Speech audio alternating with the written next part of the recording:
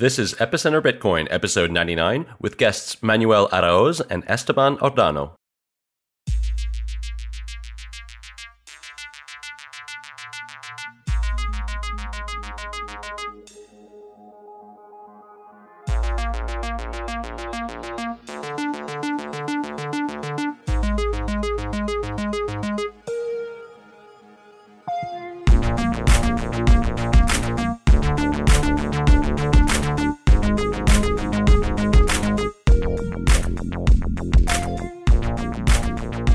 This episode of Epicenter Bitcoin is brought to you by Hide.me.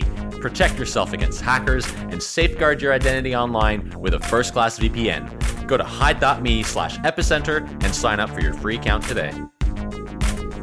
And by Vaultoro.com, the gold to Bitcoin exchange. Trade gold to Bitcoin instantly and securely, starting at just 1 milligram. Go to Vaultoro.com to deposit some Bitcoin and start trading today. Hi, welcome to Epicenter Bitcoin, the show which talks about the technologies, projects, and startups driving decentralization and the global cryptocurrency revolution. My name is Sébastien Couture. And I'm Meher Roy. Today we are joined by a pair of talented developers from Argentina. They have worked on many projects. Some of them are quite well known in the Bitcoin industry. These projects are Proof of Existence, Streamium, Faradam, and Decentraland. We are going to talk about their projects and the prospects of Bitcoin in Argentina. To introduce our guests, they are Manuel Araoz and Esteban Ordano. We are very happy to have you on the show, Manuel and Esteban. Hey, Mer. Thanks for having us. We're glad to be here. Hi. Thanks a lot for having us here. Okay, so perhaps we could start with Bitcoin in Argentina, because there's this impression in the Bitcoin media that Argentina is the one country which could adopt Bitcoin and jumpstart Bitcoin and leapfrog ahead of all the other nations in this technology. What's your opinion on that? Yeah, it's actually pretty funny to us to read all those articles claiming Argentina is like the center for Bitcoin and where Bitcoin is growing faster than. It's actually not quite true. As I always tell everyone, Argentina is kind of a good spot in many ways for Bitcoin because our local currency is really, really bad and there are big capital controls and it's hard to get foreign currencies. But actually adoption is pretty slow, and I would say Bitcoin is growing much faster and adoption is much wider in other countries. So I wouldn't say Argentina is the best place for Bitcoin right now. It's actually, I read many things in news articles that are totally not true about Argentina and Bitcoin. So be careful about that. But at the same time, the development scene in Argentina is quite good. There are many companies and cool projects that are springing from Argentina. So that kind of counterbalances the low usage of Bitcoin in general. And I think one thing that has been pretty consistent is the Argentinian government's attempts to sort of stop Bitcoin from proliferating in Argentina, regardless of whether or not it's being used. How are those startups coping with that? Yeah, actually, the Argentinian government is not actively working against Bitcoin. I wouldn't say that. There was the only official communication or action about Bitcoin was a posting by the central bank warning the population about Bitcoin not being minted by the government, like saying, okay, be careful with this because we don't regulate Bitcoin, we don't regulate its emission, so be careful. And that's about it, as far as I know. I'm not a legal expert, but it's actually a more or less friendly environment for Bitcoin companies in Argentina. So we've been duped by all those CoinDesk articles telling us that Argentina, there's like so much stuff happening in Argentina that it was like the next place where Bitcoin was going to be developed, when in fact it's just like anywhere else. As as Esteban was saying, I think there are some really good developers working on the technology side, and there are some interesting companies down there too. But as far as what we read, at least about adoption and how it's the perfect ecosystem and that we will get millions of users, I think that's not going to happen. I mean, it's not going to happen in Argentina first, at least. Okay. Well, let's talk about you guys' background a little bit. It seems like you've both been working together for so long, and you've been together on many different projects. Tell us a bit about how you both got into Bitcoin. So we've been working on Bitcoin since like 2 or 3 years ago. Manuel started on this. We actually have a chat conversation back in that time, trying to organize a Bitcoin development meetup. Then Manuel went out to create proof of existence. I was working at Google at some point around that there, and when Manuel joined BitPay, I joined a few months later, and that's when we started working together in this space. We already met each other from college. We're actually pretty good friends from many years ago from college. As Esteban said, we were at first interested in Bitcoin, like from the side. We were not working with it, but we chat about it. Then I did proof of existence as a small experiment. It turned out to be pretty well received in the community. So after that, I was unemployed, so I started doing freelance work for Bitcoin companies mainly, or trying to work with Bitcoin, given that I had a small experience with that, and it was really interesting in the technical side. And after working for a year and a half with consulting in Bitcoin, I met Tony from BitPay, and I joined there. And a few months later, I convinced Esteban and a couple of other friends to join, and we've been working there on all these projects you mentioned, like Streamium, Paradigm, Decentraland. We also collaborated on Bitcore, building Bitcore, which is the open source JavaScript library for Bitcoin applications, as part of the open source initiative by BitPay. So maybe with that we could go into discussing your new project Streamium. So for our listeners that have never tried Streamium or heard of it, could you describe what it does and who it is meant for? Yeah, sure. So Streamium is a live streaming application that uses Bitcoin payment channels as a monetization option. So it started off as a hackathon project between 7 friends. It's actually, the team is quite big. It was a group that we used to get together during the weekends we call them Bitcoin dinners. We got together and talked about latest news about Bitcoin, what we saw about the future.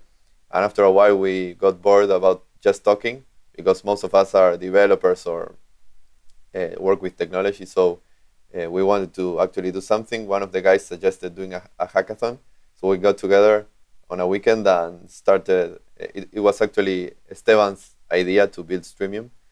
We were talking a lot about payment channels, and we wanted to build an application that was interesting in the sense that it showed the real value of payment channels as a protocol. So we built it over a couple of weekends, and we launched it several months later because it was a super slow development in our free time. But that's the story. So what it basically does is it allows a user to record something and stream it live, and in exchange receive payments through Bitcoin micro payment channels.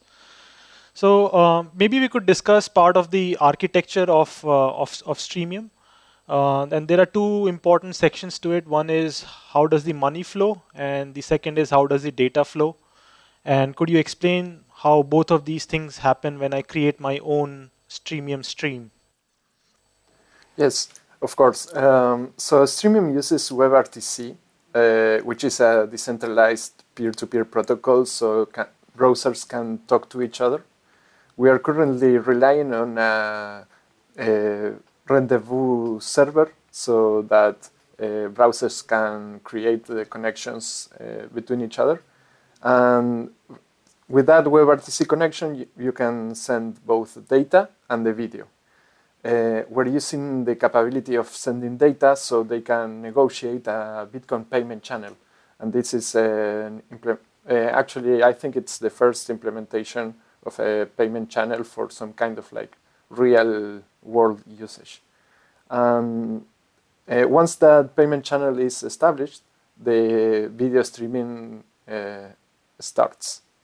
And it's a broadcasting mechanism. So if I'm broadcasting my video, everybody that is receiving the video will have to be paying me through a payment channel.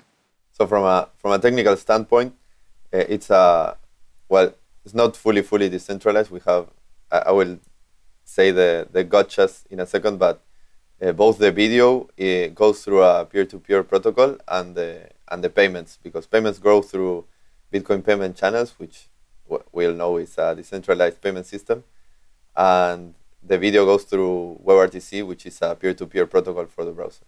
And the two points of centralization are what Esteban mentioned: the rendezvous server, where peers can get the other peers' information for discovery, and of course the static HTML server that serves the files for the client to run the application. Okay, so could you describe the payment channels and how they work in more detail? So a payment channel is kind of like opening a tap in a bar. You set a certain amount of money that it's the maximum that you want to spend in that payment channel, and you lock those funds in a 2 of 2 address. So this 2 of 2 is controlled by both parties in the payment channel. So any transaction that gets signed will have to have the approval of both parties. And there's a time lock mechanism in case I funded this payment channel, but the other party that is going to be receiving the funds will not be willing to sign a transaction giving back all the funds. So after a day, you can recover all your Bitcoins. Is that clear enough? Or? Yeah, but so if I understand in this case, what you're doing is you're doing a 2 of 2 multi-signature transaction. The person that's doing the streaming will have incentive to sign that, but so for the viewer, so the viewer is forces him to sign. The viewer is the one that will fund the channel. We usually call them technically the consumer and the provider of the service. So the consumer funds the channel and asks the provider for a signed transaction that becomes valid the next day, so he can have the funds back if the protocol gets interrupted. Okay, so once the stream is initiated, the consumer has already signed his part of the transaction and is waiting for the provider to sign his part of the transaction. Yes, he actually does this.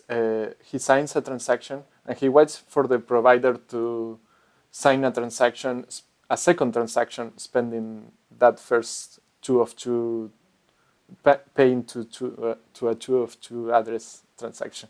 It's kind of like complicated. I would need a blackboard to explain it. Sorry. Well, that's okay because this is a podcast, so people don't necessarily see. If they're not watching the video, they're not going to see it anyway. But and so the payment channel is opened, and then so there's a payment for every chunk of, let's say, 30 seconds of video. How does that work? How does the money keep flowing?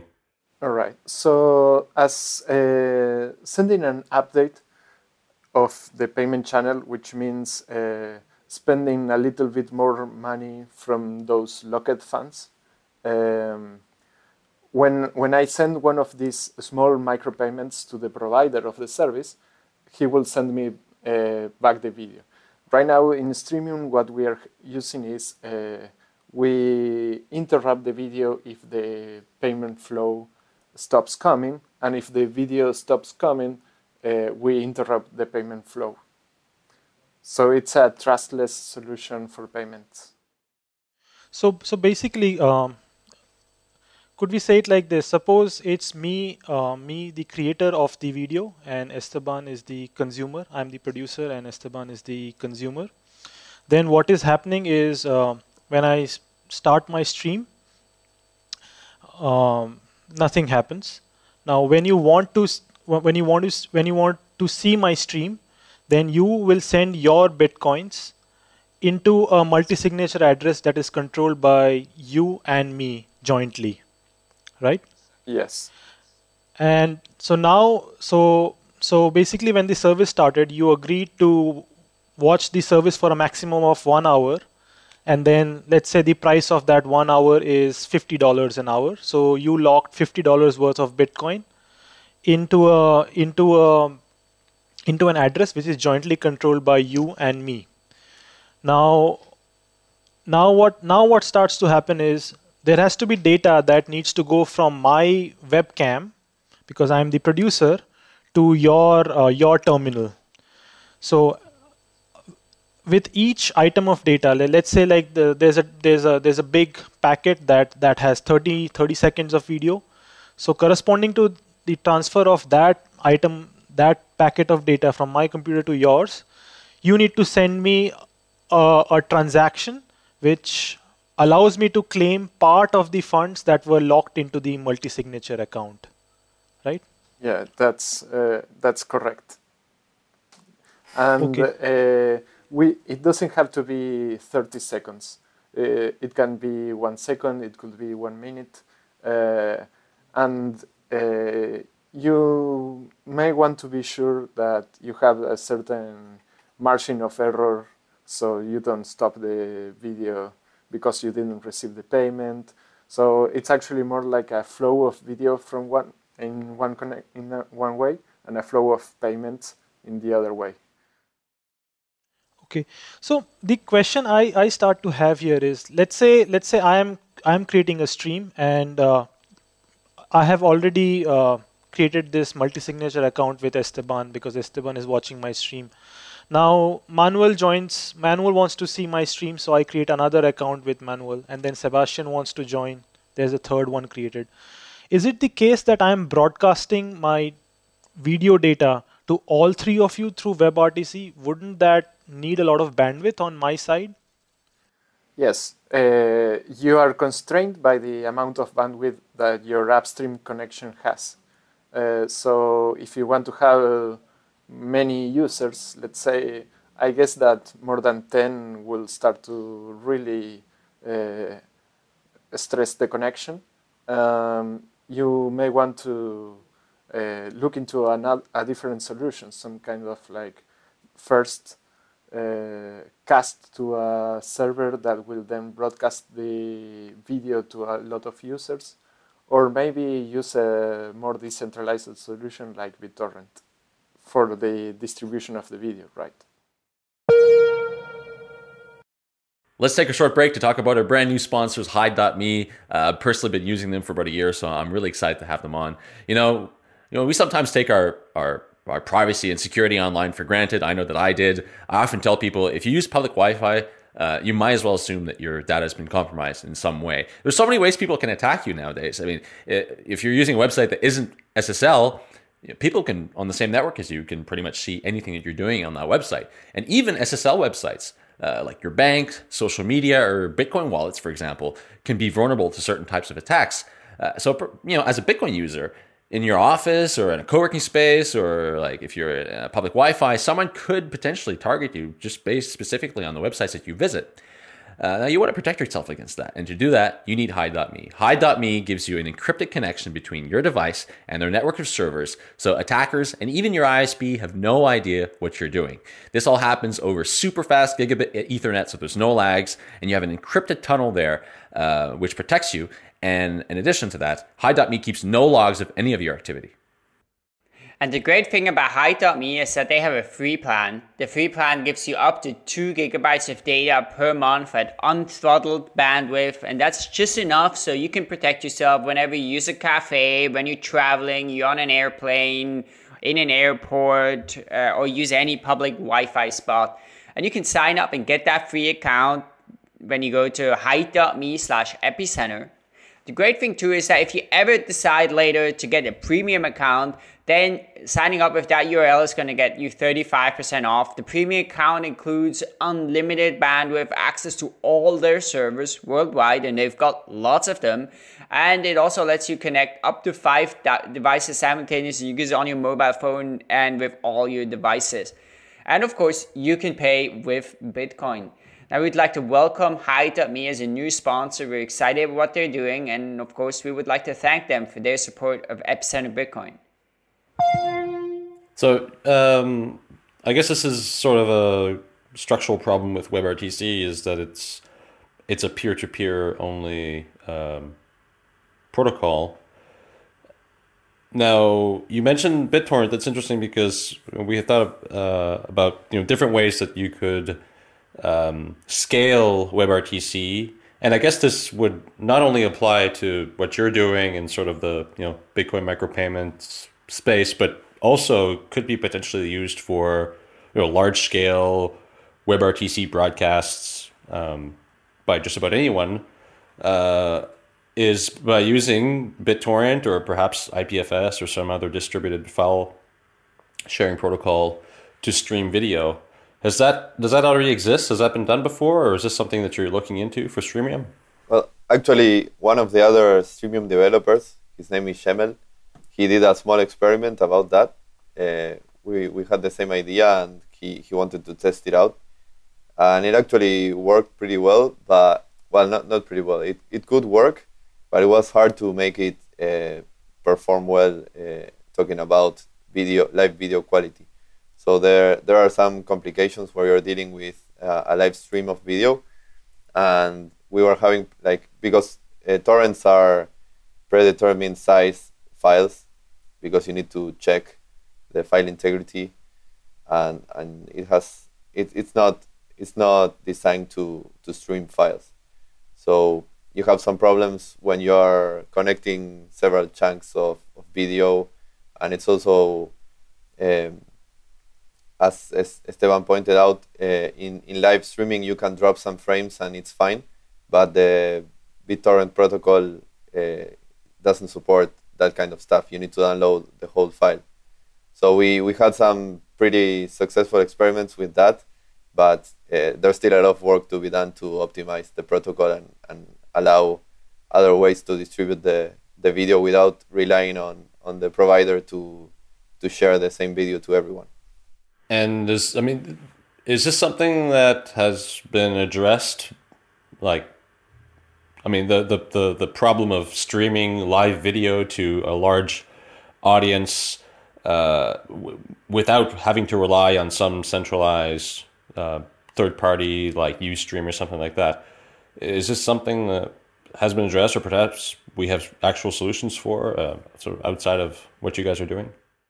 Not that I'm aware of, but it will be interesting to see if there's a distributed peer-to-peer version of the real-time protocol, which is what WebRTC and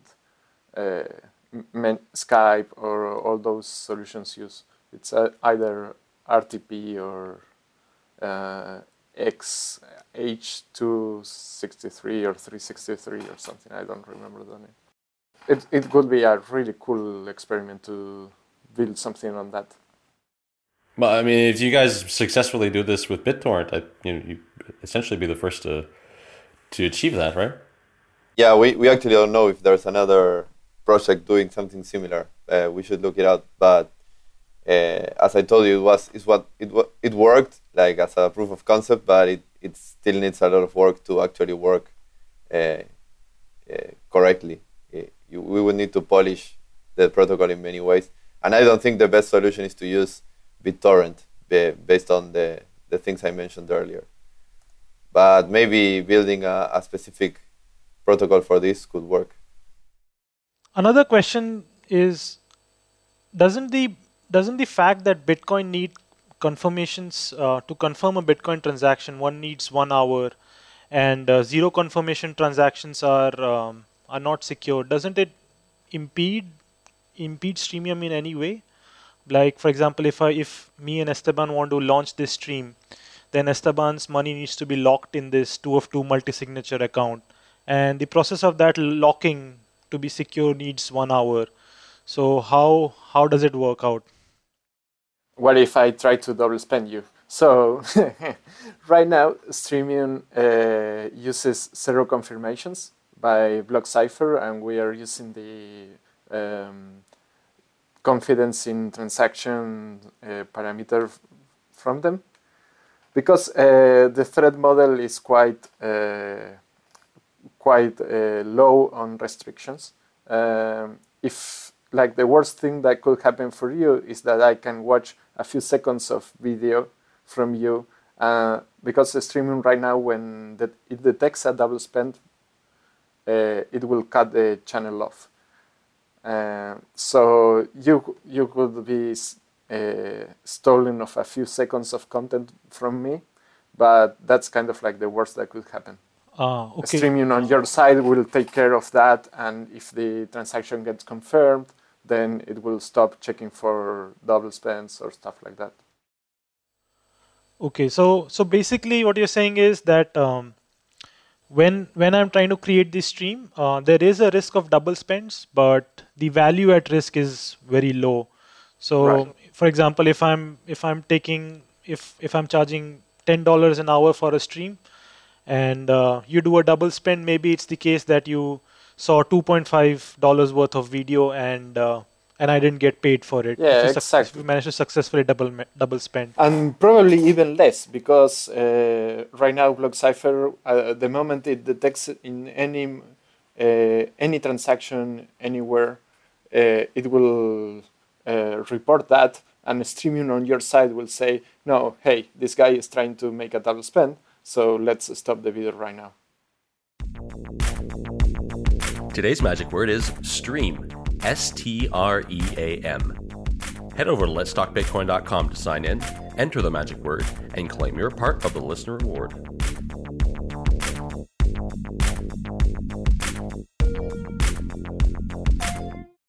So, what is the monetization model for a service such as Streamium? Are you looking to monetize it in any way?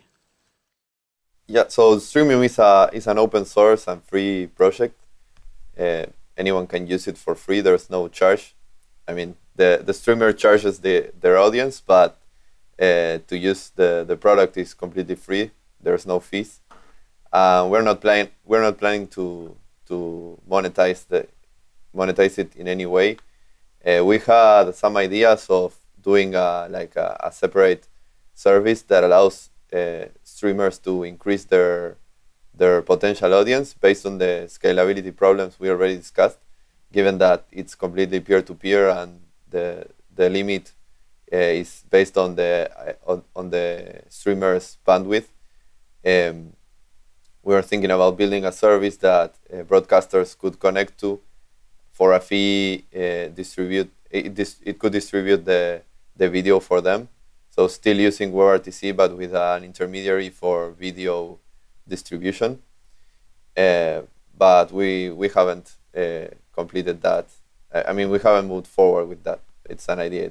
It's there in case we want to pursue monetization of Streamium. So then the content producers get 100% of the money that they charge for the video. Yeah, exactly. Oh, that's really cool. So I mean, so we had another question regarding piracy. What prevents someone from rebroadcasting a stream that they're paying for free or for cheaper than what they're paying for it? Basically, nothing. I think information wants to be free. The moment that you gave out information, the people that received it is free to rebroadcast it. I think that what weighs in favor of the content producer is that probably the quality of the rebroadcast will be lesser because of the video streaming. It kind of like loses some quality. It's important to note that we're not trying to solve piracy with Streamium. It's just a way to monetize live content you create for free. But of course, once the viewer gets the video on their machines, they can rebroadcast it in any way they want. They already have like any content, essentially. Yeah, exactly. Yeah. Okay. Well, then, I mean, my next question is on use cases. So, there's so many ways to do streaming video these days. We're using Google Hangouts right now. Of course, that doesn't provide monetization, but some other solutions do. I believe YouTube is now starting to do monetization in their streams, and there's other services that allow that. What differentiates a Streamium user from YouTube paid live streams? I don't know what they call it, but from centralized services. What types of people do you see using Streamium as opposed to other types of streaming services? It's kind of funny, but we have like 50% of our users are basically porn. So it's cam girls doing shows online for their clients, I guess. The other big use cases are education and live gaming. So it's people doing online classes or showing their screens while they play video games. But the biggest one by far is porn. We think that it's probably based on the advantages you have with Bitcoin, where you don't have the so-called. We learned about this after launching Streamium. It's something we didn't know about, but in live porn, like live camera porn, there's the problem of what they call the wife chargeback, where they have a really high rate of chargeback, and it's not based on the actual user, but when the wife sees, oh, what is this? And he says, no, I don't know, I didn't use that. Okay, let's do a chargeback. And that's a big problem, apparently. And this sort of solves that, but it also allows the user to sort of end the stream at any point in time, so you don't have to prepay for something you want to watch. And it's sort of a win-win in both sides. That's our analysis of why this is interesting for the porn use case. But so there's the privacy and anonymity part on the client side, and I suppose on the provider side is more money in the girl's pocket and not having to subject to the rules and restrictions of some campsite. Essentially the people using it are completely independent.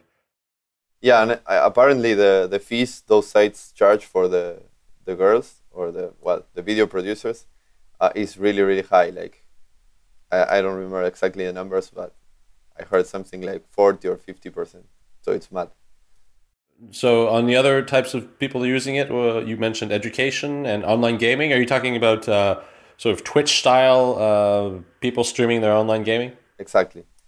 So in education, we have several language classes, like English or Spanish teachers, and a small amount of users doing consulting.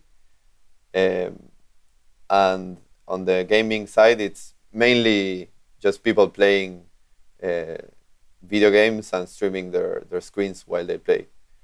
That's a feature we added some weeks after we launched Streamium, the possibility to broadcast your own screen, because some users requested that, so we added. So, obviously, like with everything Bitcoin, all the technologies are in this super early phase, and somehow it also resembles the internet of old, in which pornography was the first killer application. So maybe it's fitting that even for Bitcoin, this should be one of the first. I had this imagination that maybe one day drones could stream, Like I have this like $400 Parrot Bipop drone that you can fly around, and even though it's moving in the air, the video quality is extremely still. Like it seems like it's a tripod flying in the air. And I had this imagination that perhaps in the future I'll go to a concert from Pantera or some band or Bono, and there'll be drones flying around, and I can actually check out, and they'll be using something like Streamium to send out their video, and I can actually take any of this stream and see what the drone is seeing, basically. I mean, like I had the feeling that it's an idea that has a lot of users in the future, and maybe it needs just Bitcoin to catch on in order to be really widespread. It was interesting also to see, like you mentioned that you have this service that just does micropayments. Could you tell us what that is? Yes. Based on what we talked with our early users, mainly on the education side, most were requesting some features we were not ready to develop. Like, okay, we need a digital whiteboard where we can sort of write stuff and the student can watch that.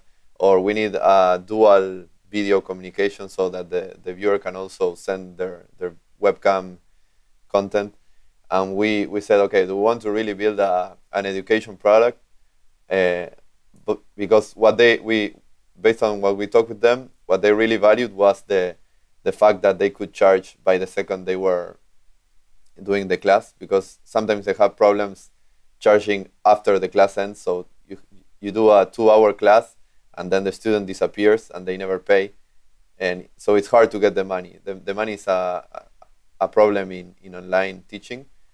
So when do you charge? Before the class, after the class? So they solved this, and we thought that maybe extracting the payment system from Streamium and doing a super simple app where you can use payment channels inside of any other application could be interesting. So we did that. We built Faradam. It's just a good way to describe it is Streamium without the video.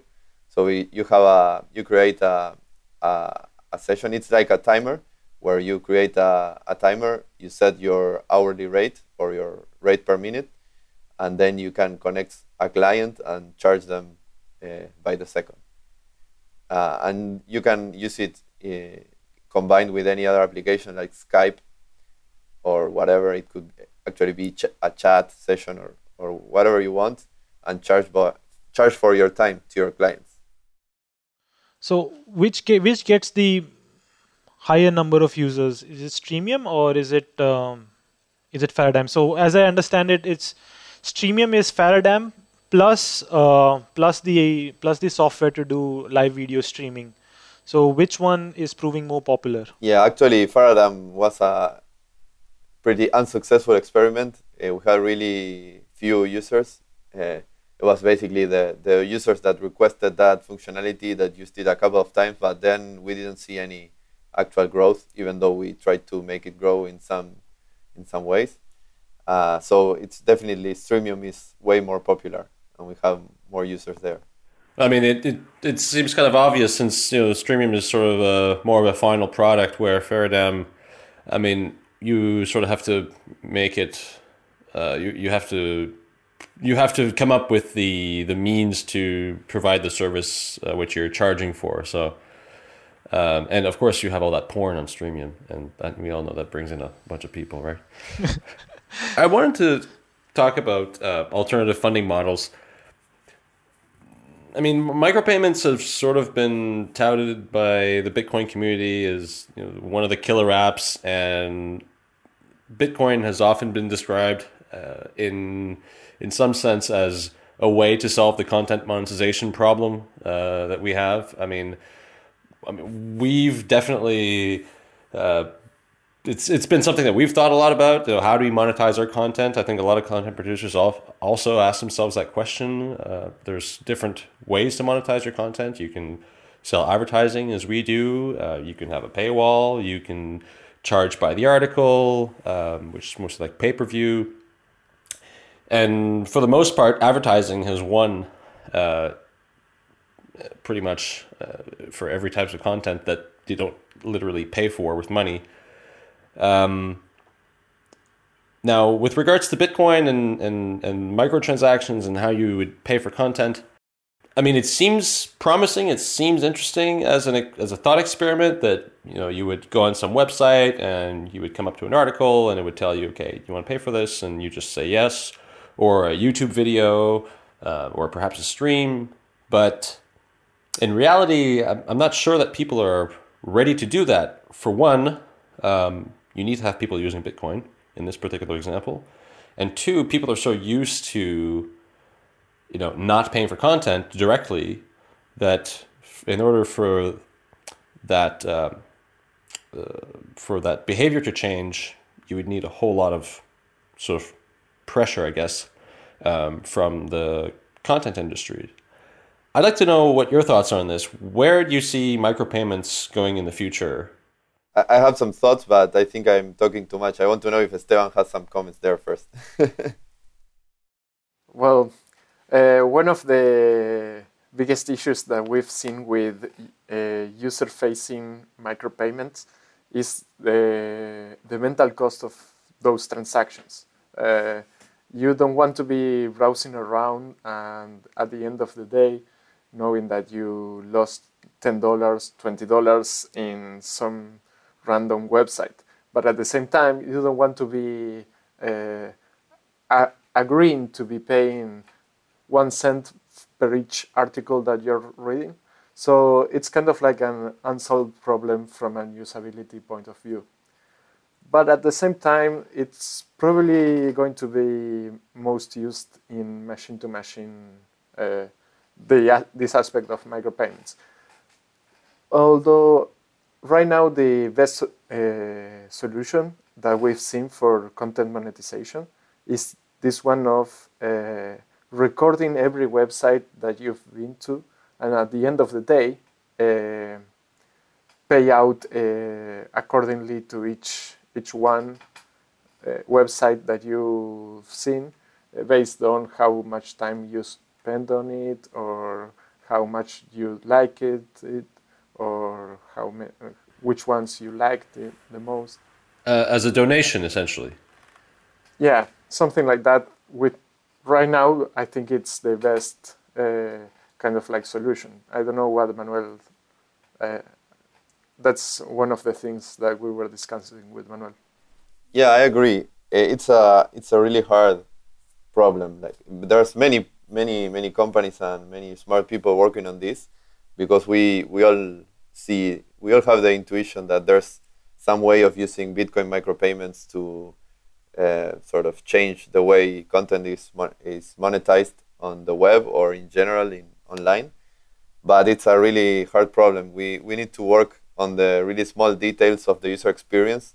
There's a really great article by Nick Szabo talking about the mental transaction costs of micropayments and how smart contracts can help with that. I recommend reading that if you're interested in the topic. But it's actually it will be a really long work of trying to figure out what the user interface is. In the case of human level micropayments for content, I agree with Esteban that we'll probably see other applications where there are no humans involved, and their micropayments make much more sense, because essentially what micropayments and smart contracts solve is the problem of trust between the parties. They reduce the trust between the two parties for an economic interaction. And in the case of computers, in the case of humans, the trust is usually there. So it's really in the details where you can improve the experience with micropayments. But when you have two machines interacting, it's really, machines cannot trust other machines because they can break, or they have, I don't know, the concept of trust is really human. And it makes a lot of sense to try and build some applications of micropayments with machine-to-machine interaction. There's one interesting example of an attempt to try to solve the content monetization problem, or to at least reduce the number of ads that we see is perhaps you've seen a Google contributor. So basically what Google has done is said to their users, to everyone who uses the internet and sees Google advertising. So whenever you go on a website, for instance, and you see an ad, there's a pretty good chance that that ad was sold through Google, and the content producer is making money when you see that ad and when you click it. And what Google has done is they said, okay, well, we're going to put up this platform called Google Contributor, and as a user of the internet, you can pay upfront, say $2, $5, $10, $20 per month to not see ads, and rather than paying the content producers through the display of ads, you're going to pay the content producer directly through Google Contributor, and we will give them the money basically as though you were seeing an ad. Instead, you'll just see a white box, or you can put custom HTML in there or whatever. So I thought that was really an interesting experiment, but Google is in a particularly good position to do that because they own the advertising space. That's part of the problem with these kinds of solutions too. It's hard to solve the distribution of a micropayment solution for content monetization, because when you don't have any sites that support this, you have no reason for users to have the client side of the application. And if you have no users that can pay for these micro interactions, the sites don't have any reason to implement the system too. So it's also a business or sort of growth hacking problem where someone needs to figure out a way to make this grow in some way, to solve the chicken and egg problem, so to speak. It's time for a word from our sponsors, Vaultoro.com, the gold to Bitcoin exchange. Look, if you've ever traded gold with fiat, you know how much of a hassle that can be. Of course, trading gold with Bitcoin makes it super easy and super fast to send money into the exchange. And with Vaultoro, you can start trading gold as little as 1 milligram, and their trading fees start at 0.2%. And with the world-leading security and transparency that Vaultoro are providing, you can rest assured that your Bitcoins are safe. And by the way, because you're trading commodities, you don't need to provide any KYC documentations for deposits less than $5,000 worth of Bitcoins per day, which means that there are no barriers to entry. You can get started today. You might be asking yourself, what do those guys do all day? Do they lie in their bathtub swimming gold? Well, you might think that, but actually they may be doing that part of the time, but the other part of the time, they keep doing the same thing over and over again, and that's improving Vaultoro. And they've done it again. So this time they've added instant confirmations. They've partnered with BlockCypher, and you can now deposit your Bitcoins and start trading straight away. So keep improving the service. So go to Vaultoro.com and start trading gold today. We would like to thank Vaultoro for their support of Epicenter Bitcoin. So you've mentioned that the mental cost of transactions is a barrier to micropayments, and on this front, I think Streamium has innovated quite a bit. Like all the user sees is how much somebody charges per hour, and then the system works, and you just decide whether you want to give something $50 an hour, and then you watch the stream and you close out, and everything else is handled on its own. The user doesn't really see the meter running, for example. What kind of user feedback have you received regarding this aspect? Are users happy with this kind of system, or do you think something else is needed, something even better is needed? Well, right now the highest barrier for using payment channels is the knowledge of that you are sending this transaction for the maximum amount of time that you will be watching. And that kind of like confuses the users because, well, I've already tried to explain the payment channel, but it's a complicated thing to do. With the Streamium, we're having that maximum amount of money to be locked in thing, which is the current biggest problem for payment channels for users. Because the fact that the users need to lock funds and there are currently no wallets supporting payment channels natively, we need to ask them to make a sort of deposit then we create the payment channel, and even though it's trustless, we require the user to send the actual total amount, so it feels like, okay, am I prepaying this or not? So a big barrier to that is actual wallet adoption of the payment channels protocol. That will decrease the mental costs a lot, I think. But with regards to the metered payment, we actually asked this question because we were afraid of the same thing about users being, I don't know, nervous about the costs, not knowing how much they're actually paying.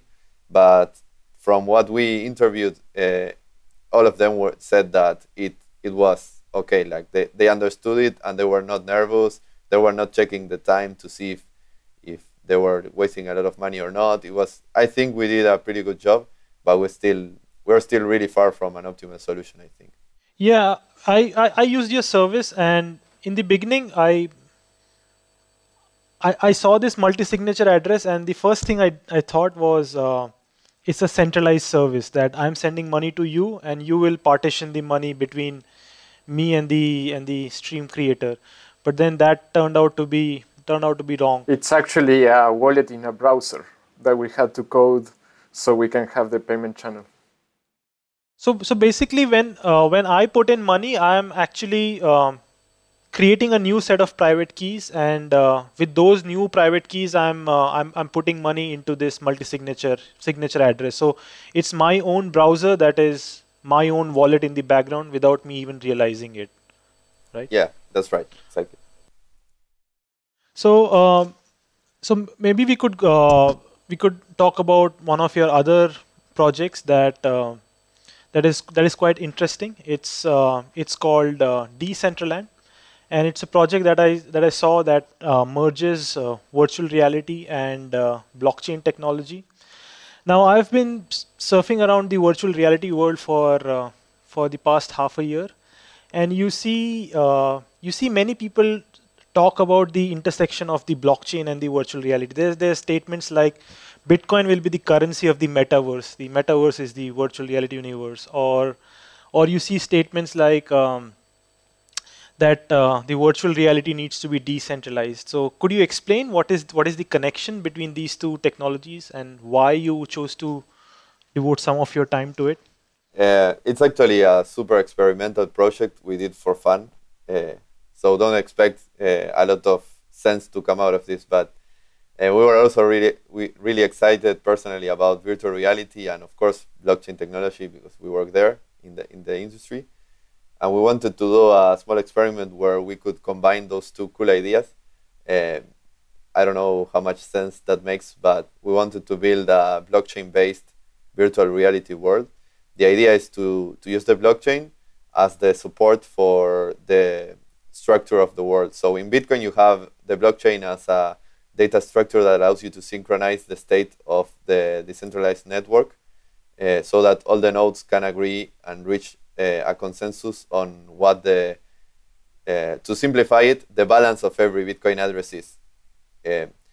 So the same idea could be applied to a network where the nodes synchronize the state of a virtual world. So transactions in this blockchain would be state modifications of the world. So and in the case of Decentraland, we did a really simple technical prototype where you have the model of the virtual world is just a pixel grid. So a two-dimensional color grid where each pixel can have different colors. And transactions represent a color change in the two-dimensional grid. So one transaction in Decentraland is a message that changes the color of one pixel at an XY coordinate. And mining is used as in Bitcoin to validate and provide security to the transactions. And when you generate a new block, the Coinbase transaction in Decentraland allows you to add a new pixel to the grid. So initially you have a 1x1 grid, so only one pixel. And when you mine the next block, you can add a new pixel to the grid in an adjacent position. So the idea is that the grid of pixels will grow over time when users are mining new blocks. And then the owners of each pixel can change the color. So it's actually a really simple model of a virtual world. It's sort of a proof of concept that has no actual use, but it was a fun experiment to do. So it was like I could see that it's a prototype, but it could, to my eye, it also it was sort of the answer to one of the problems that virtual reality has. Well, not an exact answer, but a really interesting one. So with virtual reality, I think the problem is if I actually start to live my life in virtual reality, then I want to have my own house or my own property in virtual reality, and I want to own something in virtual reality, like the way people used to own stuff in Second Life. But the problem is if all of the information to create this virtual space is with a company like Google, and I call something my house in virtual reality, but actually all the information to build it is owned by Google, that can go down any day, that can prevent me from accessing my own house in virtual reality. So a centralized model is like I want to own something, but I really can't own anything in a centralized model of data processing. So it seemed to be that with Decentraland I could have my ownership over something, and the data structure that is giving me ownership is not a centralized entity, and that makes it really interesting. Would you agree with that? Yeah, it's exactly what we try to do with Decentraland. This first version, you could see those pixels as parcels of the world, and you own those parcels, and you get to decide which color you can paint those pixels. But in a further version, that would be your land, your house, instead of a pixel and the color. Also, the motivation for that, like why would you want it to be decentralized and actually own it? We even today, where we have virtual worlds that are super centralized, say, I don't know, games like World of Warcraft, players spend a lot of time and invest a lot of money and time into those virtual worlds. We think that when you actually own the stuff and you don't have the risk of a company changing the rules of the world or taking ownership of what you built, the time and the things we will see created in those virtual worlds will increase a lot. Like the investment of users into virtual worlds will grow a lot because they will actually know that there is no risk to lose that to the whims of a company. Before we wrap up here, I'd like to briefly talk about proof of existence. So, Manuel, you sort of pioneered this, the idea of proof of existence. And it's funny because I was reading just randomly reading this white paper this week, and it mentioned you in the abstract as the person who had pioneered the sort of idea of the proof of existence in the blockchain. So, proof of existence essentially is time stamping a piece of data with a hash that you then put into a transaction and in the op return, and that hash is sort of notarized into the blockchain forever, so that you can prove that at time X this piece of data existed. So it could be a document, it could be an MP3 file, it could be a contract, whatever. And that allows you to notarize a piece of information at a certain point in time. I personally find that this is one of the most interesting use cases for Bitcoin and blockchain technology outside of payments. And I wanted to get your ideas about what you think about that, and where do you think this is going? Yeah. First of all, I have to say that I was not the first to think about this. After building Proof of Existence, I found that there are several projects doing the same thing, the same idea. Although Proof of Existence was certainly the first user-friendly experience, most were tools for developers where you had to download some command line utility to do this and running a full node. So it was actually the first user-accessible way of doing it. But yeah, it is considered by many like the first real world application of the blockchain that is non-financial. And I think it's a really interesting way to think about the blockchain. Like there are a lot of things there are a lot of properties of Bitcoin that can be used for other systems other than payment. And mainly what proof of existence does is using the fact that it's a public ledger where you have decentralized consensus on data that is published, and that the blockchain structure allows to timestamp that data. This project was launched 3 years ago or so, and since then there have been many similar projects coming out. Some trying to improve on the technical side, some trying to sort of build a nicer product, more targeted to a specific use case. Recently, there have been a couple of really interesting developments. The Ethereum project sort of improved both in the technical and the business side. They are building a system where it's based on an open source project called Chainpoint, where what you do is instead of inserting each document's hash in a single Bitcoin transaction, they use a Merkle tree to insert several documents. So you only insert one hash per each Bitcoin block, which is it's a better way to do it, because with Bitcoin you only have one timestamp for each block, so it makes no sense to add many documents into the same Bitcoin block. But they solved it in a really interesting way, where they can provide you a proof, like a proof where you don't need any of the other documents in the same block to know that your document actually is in that Bitcoin block. So the basic idea is you have a set of documents each 10 minutes, and you build a Merkle tree from that, and you insert the root of the tree into a Bitcoin block, and then you give each user a Merkle proof, or the path in the Merkle tree that proves that your document is part of that Merkle tree. So the user can then use his document and the Merkle proof, or how they call it, I think it's a blockchain receipt or something like that.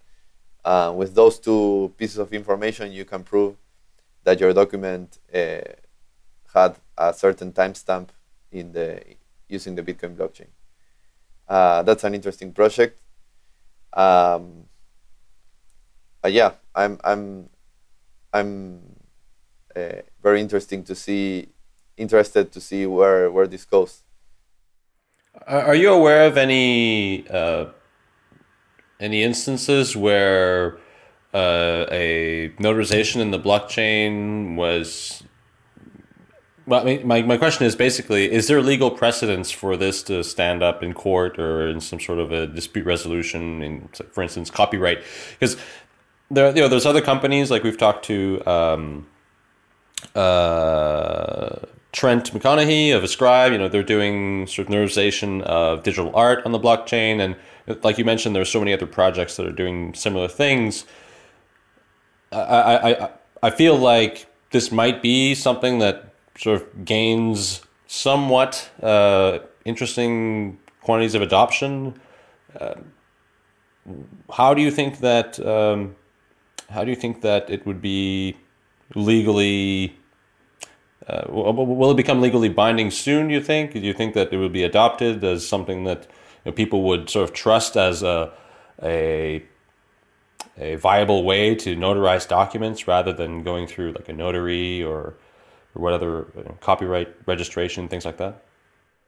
Yeah, so there's no legal precedent yet. The only similar case we have is the Canada Senate, that when they did a cryptocurrency research, they actually used a similar, well, actually the same protocol from proof of existence to certify their own cryptocurrency report in the blockchain.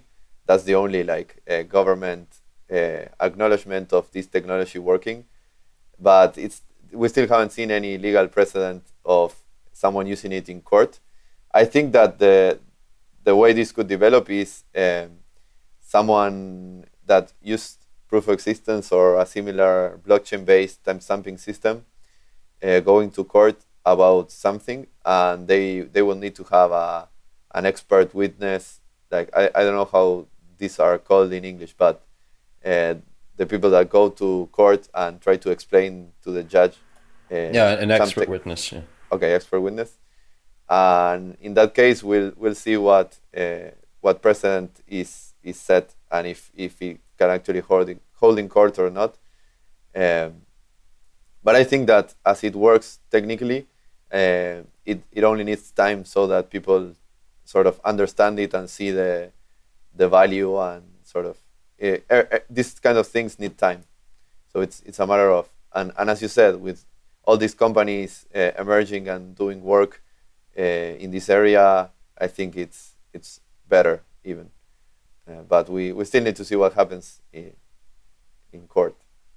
The technology is solid though, and when we asked some lawyers in Argentina, they said that this could pretty easily hold an investigation, and it could actually be held correctly against a judge, which actually surprises me, because I thought that there would be no chance that a judge would take something like this into his trials.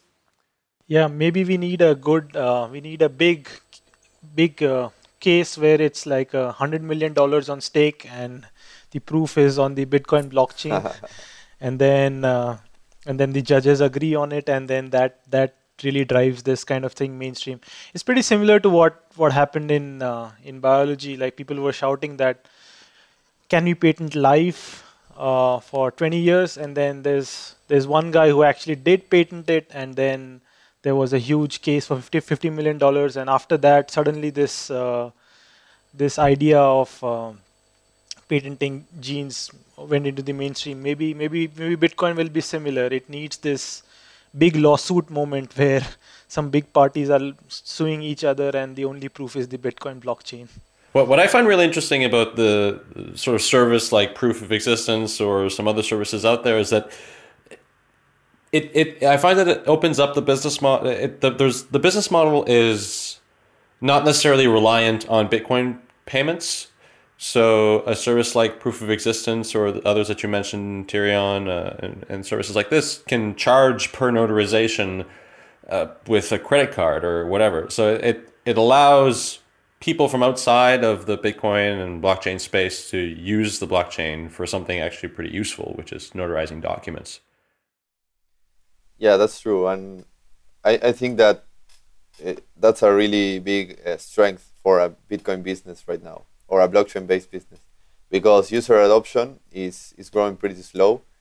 So if you are basing your product on the assumption that your users will have Bitcoin, you need a really, really compelling use case so that you get users to actually buy Bitcoin to use your application.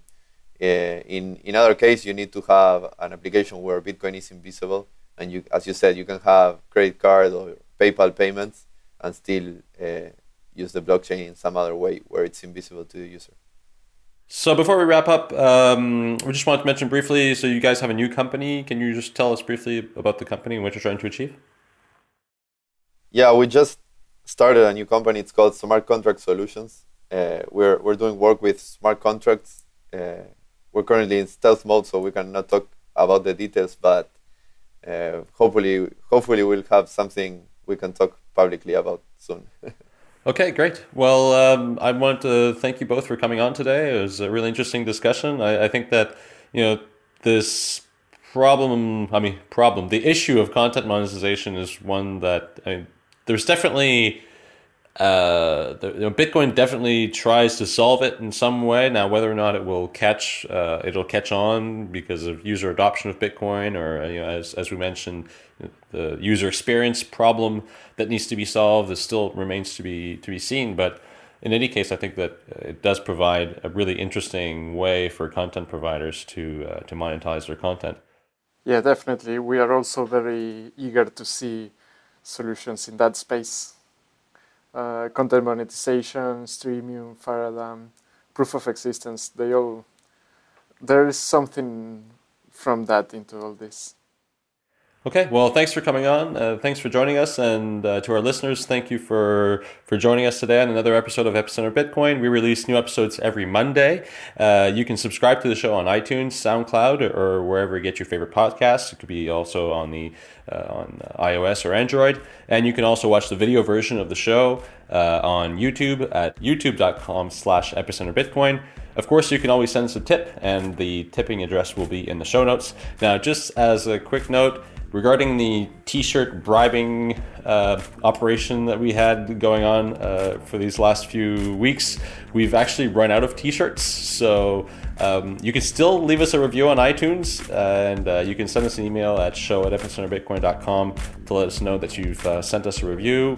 Unfortunately, we won't be able to send you the t-shirt right away. We're getting some new ones made as quickly as we can, and as soon as we have some new ones, we'll be shipping those out to our listeners. And for those of you who have received a t-shirt, we would be super grateful if you could take a picture of yourself with the t-shirt and send it to us, and we'd like to post that on social media. So thanks so much, and we look forward to being back next week.